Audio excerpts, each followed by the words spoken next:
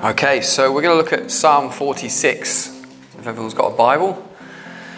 I love the Psalms. Anyone love the Psalms? Yeah, it's something. It should be a staple part of your daily diet. You know, every day you want to read some Psalms because they're good stuff. And they made up the balanced diet of the Jewish people for a long, long time, and the early church right through to today. It's good stuff to read them, meditate on them, and even pray them, sing them. You know, chop them up, dice them, put them in a salad, whatever you want to do, but they're great. Just use them every day. And so Psalm 46 verse 1 says, God is our refuge and strength, a very present help in trouble. God is our refuge. The thing I like about the Psalms is the pictorial language that you get out of these Psalms. They're full of metaphors that actually describe deep theological truths and realities about God. And the first one that we got here, I like how the sentence structure starts. God is. Okay, God is. So this is something about the nature of God. This is something about the character of God. This is something that is intrinsic to God's nature. Okay? So what is it? God is our refuge. He's our refuge. He's not Mrs. Smith up the road, unless of course she knows Jesus, then he's her refuge too. But he's our refuge. He's our God. And he loves us and he's with us. And he'll never fail us and he'll never forsake us. Hallelujah. Now, what is a refuge? A refuge is a place of safety. A really awesome refuge. If you've ever been there, have anyone ever been to Israel? Yeah, a few of you. So the place called Masada, have you ever been to Masada? Yeah? That's a refuge. I don't know if you've been up there, but it takes a lot of effort to get up there, a lot of effort to get down from there. But it's in a place where no one can get to you, no one can harm you, no one can touch you. Okay? The Romans tried to do it. There's some people that stayed up there. It took them 2 years to build a trench, to walk up that trench to get to the Jews that were hidden in that place. So it's a refuge. But God is our refuge. And the enemy can't put a siege barrier and climb up it. The enemy just can't get to us. God is our refuge. If you're feeling that you're in a place of perplexity, if you're in a place where things are just like, you're in a dark place, or you're in a place where emotionally you're not in a good place right now, then you need to know God is. Now the word is present tense. Not God will be or God was, but God is. Our God is a refuge.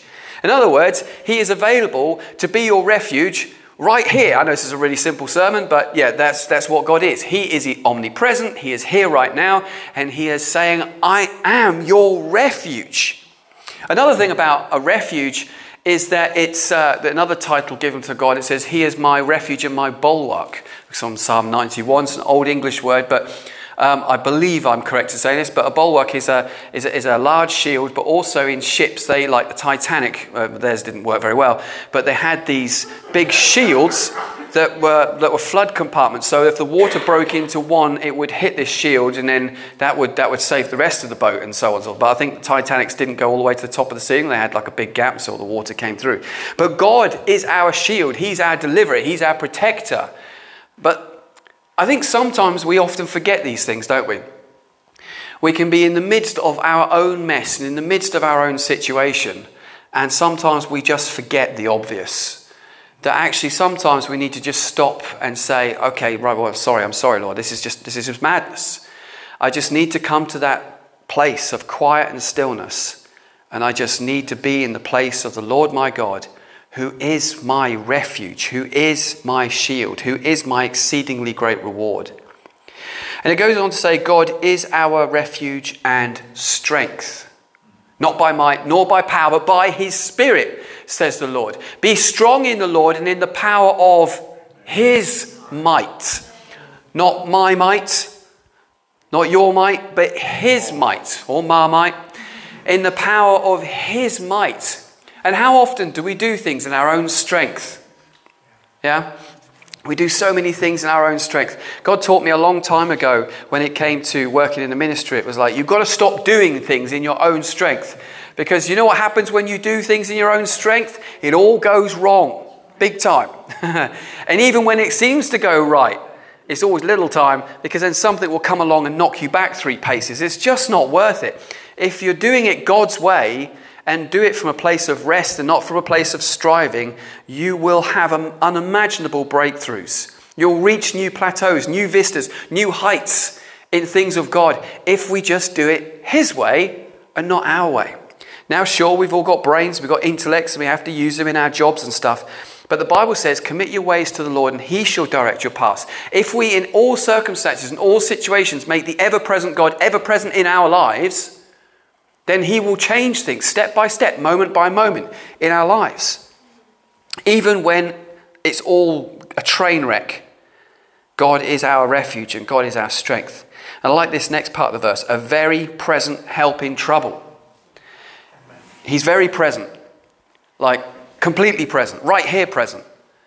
You know, but I don't feel it. It doesn't matter what you feel. The reality is God is a very present help in time of need. And I think that God wants to encourage some people with this particular verse tonight. God wants to, because God is a good shepherd. And Jesus is an awesome pastor. I don't know if you ever met the guy, but he's a great pastor. And there's times, pastors, like especially Jesus, there'll be sometimes he'll give you a little whipping up the back of the leg. Come on, guys, keep moving, let's keep going. Because the word comforter, by the way, through the Holy Spirit is parakletos. And I don't know if you know this, but a parakletos was the guy at the back of the Roman army with a spear to prod them when they were falling out of rank, to encourage them, the parakletos, that keep them going. And so sometimes when God is encouraging you, He gives you a little, ow, let off, stop it, to keep you going forward, because He knows what's best for you, even when you don't want to do the things that He would like you to do. But He is your very present help in a time of trouble. He is there for you. And all we have to do is call upon the Lord our God. The Bible says, he who calls upon the name of the Lord shall be saved. But that doesn't just mean salvation. It can mean literally saving your life. You watch those 911 programs, so that's America, isn't it? 999 programs.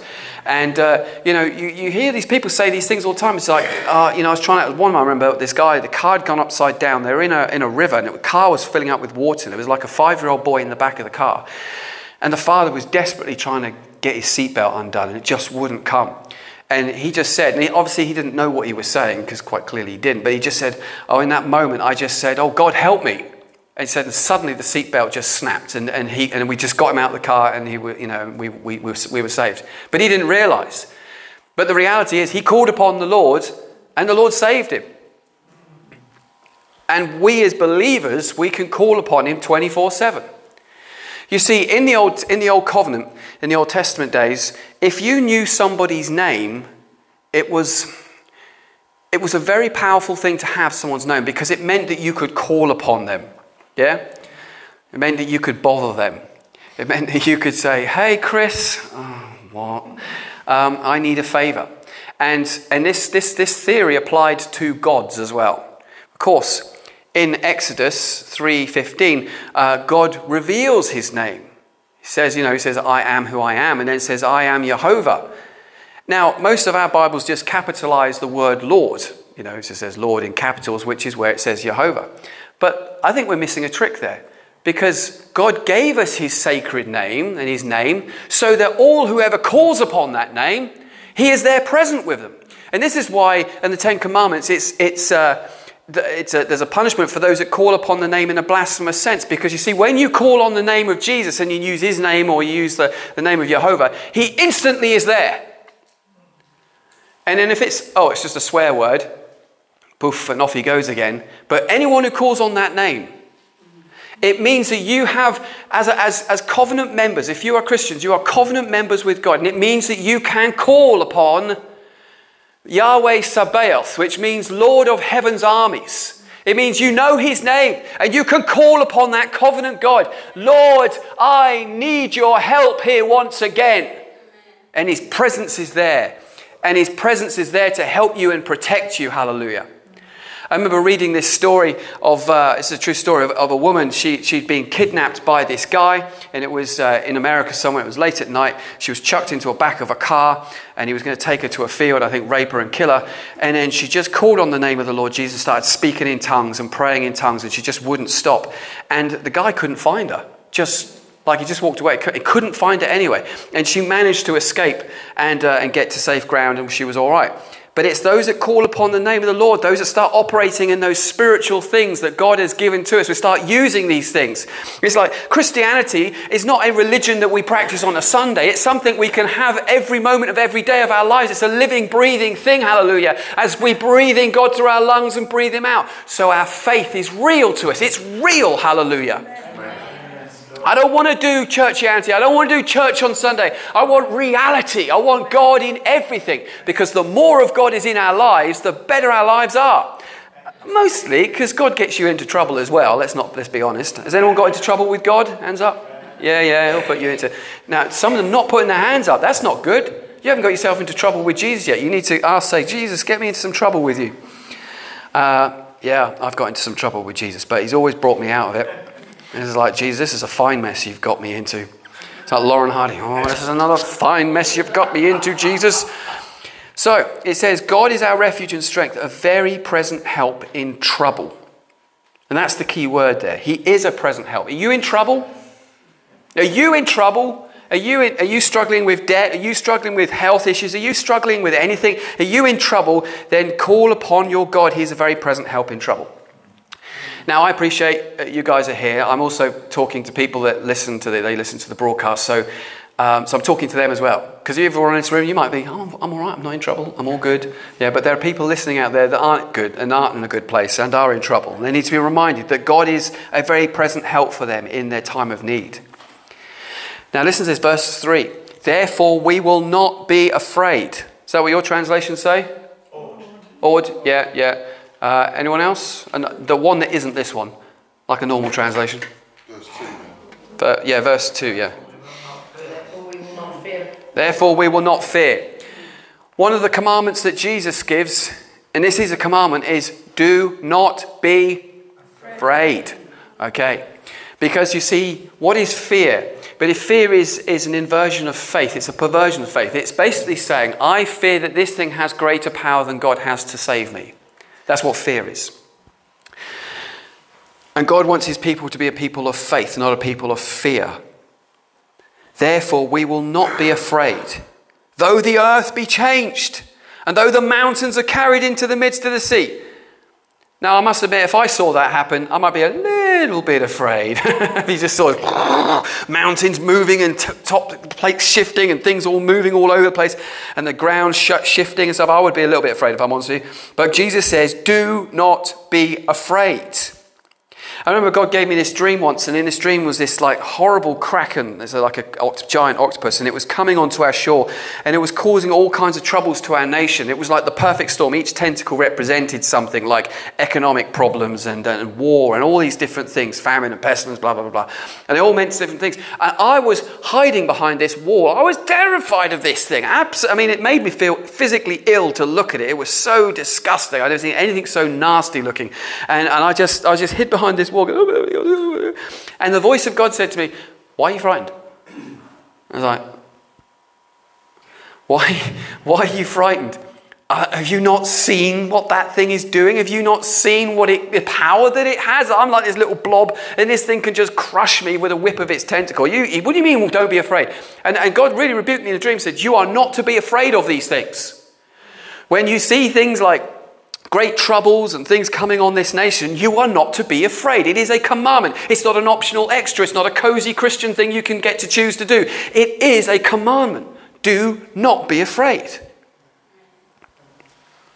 And though its waters roar and are troubled, though the mountains shake before His majesty, we are not to be afraid. And move on to verse 6. It says, God is in the midst. All right, I'll go back to verse 5, just do as I'm told. Now, my verse 5 is probably your verse 4 in this Bible, because some Bibles put the title where it says Psalm 46, to the chief musician for the sons of Korah, they put that as verse 1, but in some Bibles they just keep it as really verse 0. So it says, there is a river, the streams of which will make glad the city of God, the holy dwelling place of the Most High. There is a river. Do you know where that river is? Jerusalem. Now, in heaven, there is a river of life up there. Okay? You can read about it in Revelation. There is a river up there. And then when Jesus returns, it says in Ezekiel how that underneath the Temple Mount there'll be this big split and water will come out of it. And that water will be healing water that will go into the Red Sea and heal it. And so, again, you have the parallel on the earth as you see the parallel in the heavens. And also it says that there will be trees that will grow down along this way that will be for the healing of the nations, which is exactly the same description of the tree of life, which is in the New Jerusalem in heaven, which talks about that its fruits are for the healing of the nations as well. Why is this important? Because it's that whole parallel of the kingdom of heaven being manifest on the earth. And so as God the Father is in the throne on Mount Zion in the heavenly Jerusalem, so Jesus will rule and reign from Mount Zion on the earth and on Jerusalem on the earth over the whole nations, etc., etc. And you'll have this parallel, and obviously the water of life in heaven and the tree of life in heaven and the water of life coming out from the holy place in Israel and all this kind of stuff. It's all mimicking what's going on in the heavenlies.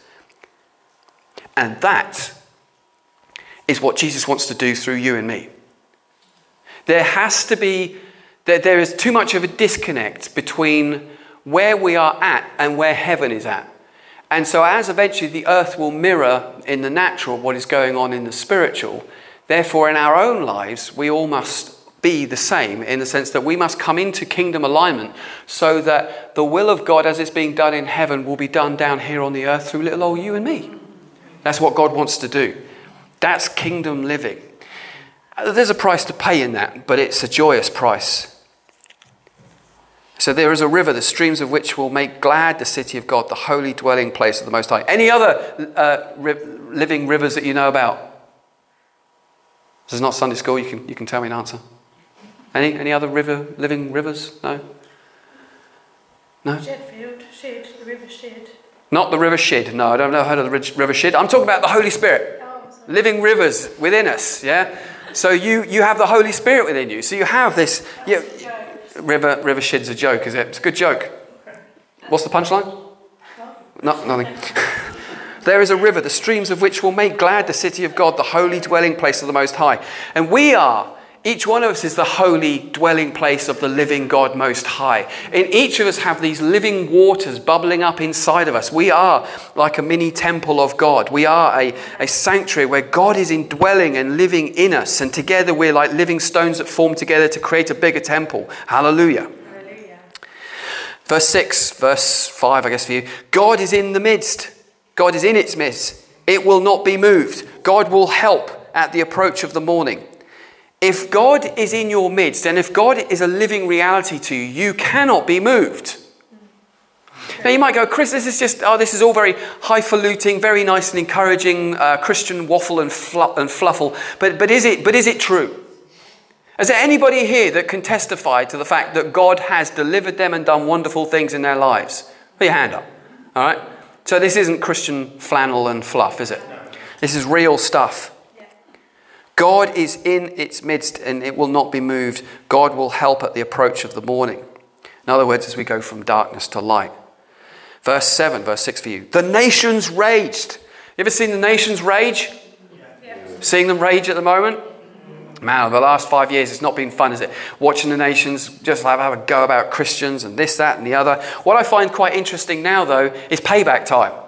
You know, I remember 5 years ago, all of these people getting pulled off the streets for preaching, or people in the workplace that had a cross, or people at school that said something by accident, you know, they shouldn't have said in respect to a gender thing or whatever.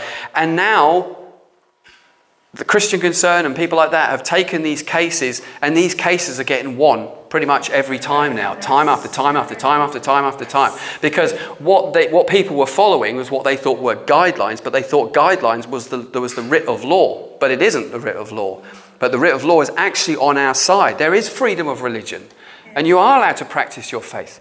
And we're starting to see God, when those nations raged, when companies rage against Christians, etc., then God will do his thing and he will come through for us. You see, sometimes it seems unfair. For example, some of those Christians that have gone through the mill, who went through everything they went through, like some school teachers, etc., lost their jobs and stuff. I'm aware of one guy, a C of E vicar guy. He got kicked out of a Christian school because they said he was basically, his language was like the language of terrorism and stuff, which has nothing to do with that at all. But these people, they've gone through the mill. But what they've done is that they've now set a precedence, so that when you go through that, or if you go through that, a precedence has been set. So you don't have to go through the mill. God is good. He's kind to us. And he gives people strength to endure these things. Verse 7. The Lord of hosts is with us. I'll say that again. The Lord of hosts is with us. Who are the hosts? Who are the hosts? The angels and the chief angels, the archangels, the seraphim and the cherubim, hallelujah. And these glorious, powerful beings that are so beyond our wildest imaginings. And Jesus is the king. He is like the president. He is the chief, commander-in-chief of all of heaven's armies. Amen. And the Lord of those heaven's armies is with us. Amen. The God of Jacob is our refuge. And it says Selah. In other words, ponder and think about that. Meditate on it. Let it go around your mind. As it says in Romans, if God be for you, who can be against you? Selah. If God be for you, who can be against you? If God be for you, who can be against you? No one. Nothing. No situation, no circumstance, no demon, no devil, nothing. No mountain, nothing can stop you. God is with you and he is your refuge. He's our refuge. And then I like this in verse 9, your verse 8. Come behold the works of the Lord. What desolations he has made in the earth. And you go, that's a bit negative, isn't it? No, because you see, God is in charge. God is in charge of everything. There's nothing goes on in the world where God's like, oh, didn't see that coming. He is in charge of everything. Sometimes we don't understand it. It says in Daniel 4, it talks about the watchers. Watchers are a certain class of angelic being. And those watchers have the power to kick down people out of authority and to raise people up into authority. And this shows us that whatever sovereign and kings and leaders are all around the world are placed there by the living God. Now that raises some interesting questions there. Well, what about ... and what about ... Don't worry about it. It's not your problem.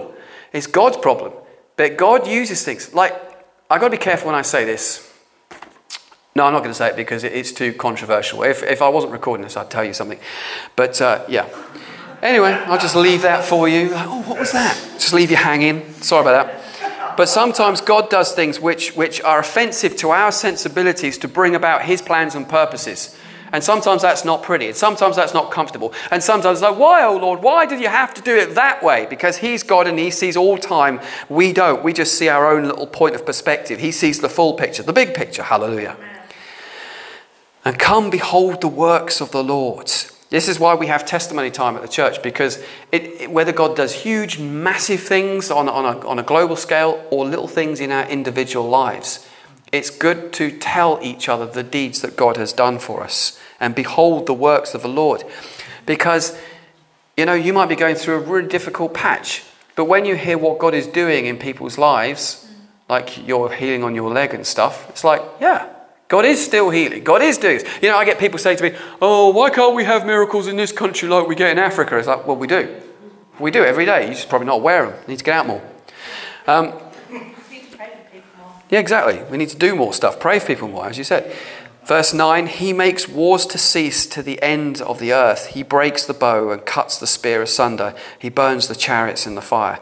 In other words, our enemies, God will deal with our enemies. God will deal. I mean, most of the stuff that comes against us is demonic and satanic. You might think, well, it's not, it's just situations and circumstances. But there are powers behind those situations and circumstances. You need to know there's an enemy who doesn't like you very much because of what you represent. You're a threat to his kingdom.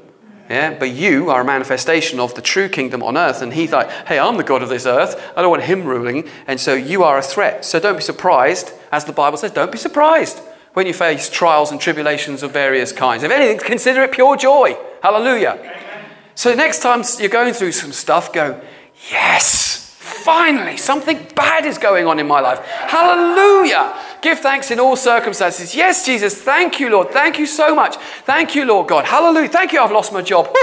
Hallelujah, glory be to God. I've lost my job. How am I going to pay my bills? I don't know, but woo! The worse it gets, the better it is. Hallelujah.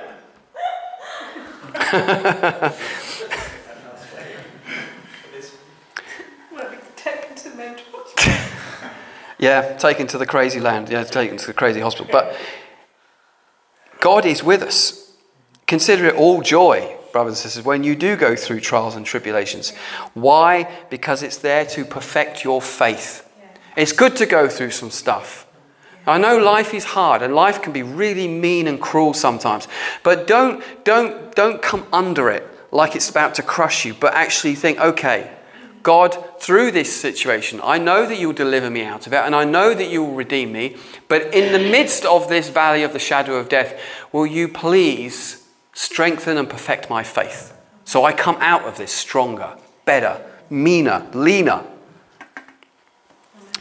And I love this, one of my favourite verses in the Bible, verse 10. Be still. Shut up. And know that I am God. In other words, sometimes, you just have to be still before God. We're always, charismatics and word of faith people. They've always got something to say, haven't they? Got scripture for this, I've got something to say about this, and I've got something to say about that. I've got everything. I've got a one-liner for everything. But sometimes just be quiet. Please be quiet. And be still. And just know that he is God. The inference of this verse, I remember years ago when I was at Bible college, they said this particular, in the Hebrew, the way that it's written is implying, they said it's like it's to do with God's military power. And so it's like these soldiers or the enemy military are riding over, the cavalry just riding over this mountain, and then suddenly they see the power of Almighty God. And it's like all the war horses come to a flying stop, and it's like, be still and know that he is God, and they all have to bow down before him. That's the term of the language in the Hebrew. It's that strong. It's not just like, oh, be still and be quiet. It's like, no, everything, be still and know that he is God. Hallelujah. Because that's the God that you and I have as our Lord and our friend. He said, I shall be exalted among the nations. I shall be exalted in all the earth. Because there is coming a day when Jesus returns and he will be exalted in all the earth. And it ends with, as it said before, the Lord of hosts is with us, the God of Jacob, the God of Isaac and Jacob and Abraham is our refuge. Pause and think on that. Lord Jesus, I thank you, Lord God, that you are such a good God, Lord, and you love us so much, and you're so good to us. And please forgive us, Lord, when we forget these simple truths, Lord. Lord, that when we look at the storms around us and not at the Messiah who's sat in the boat with us. Lord God, when we're too busy at everything else but not knowing you are there with us all of the time. And forgive us, Lord, that we don't wake you up in fear. But Lord, we know that you are the God of peace and the God of shalom, and you can quiet any situation and any storm, Lord God. And we thank you that you are with us, you never fail us or forsake us, in the precious name of Jesus. And all the saints rejoiced and said, Amen. Amen. Hallelujah. Amen. It's all right,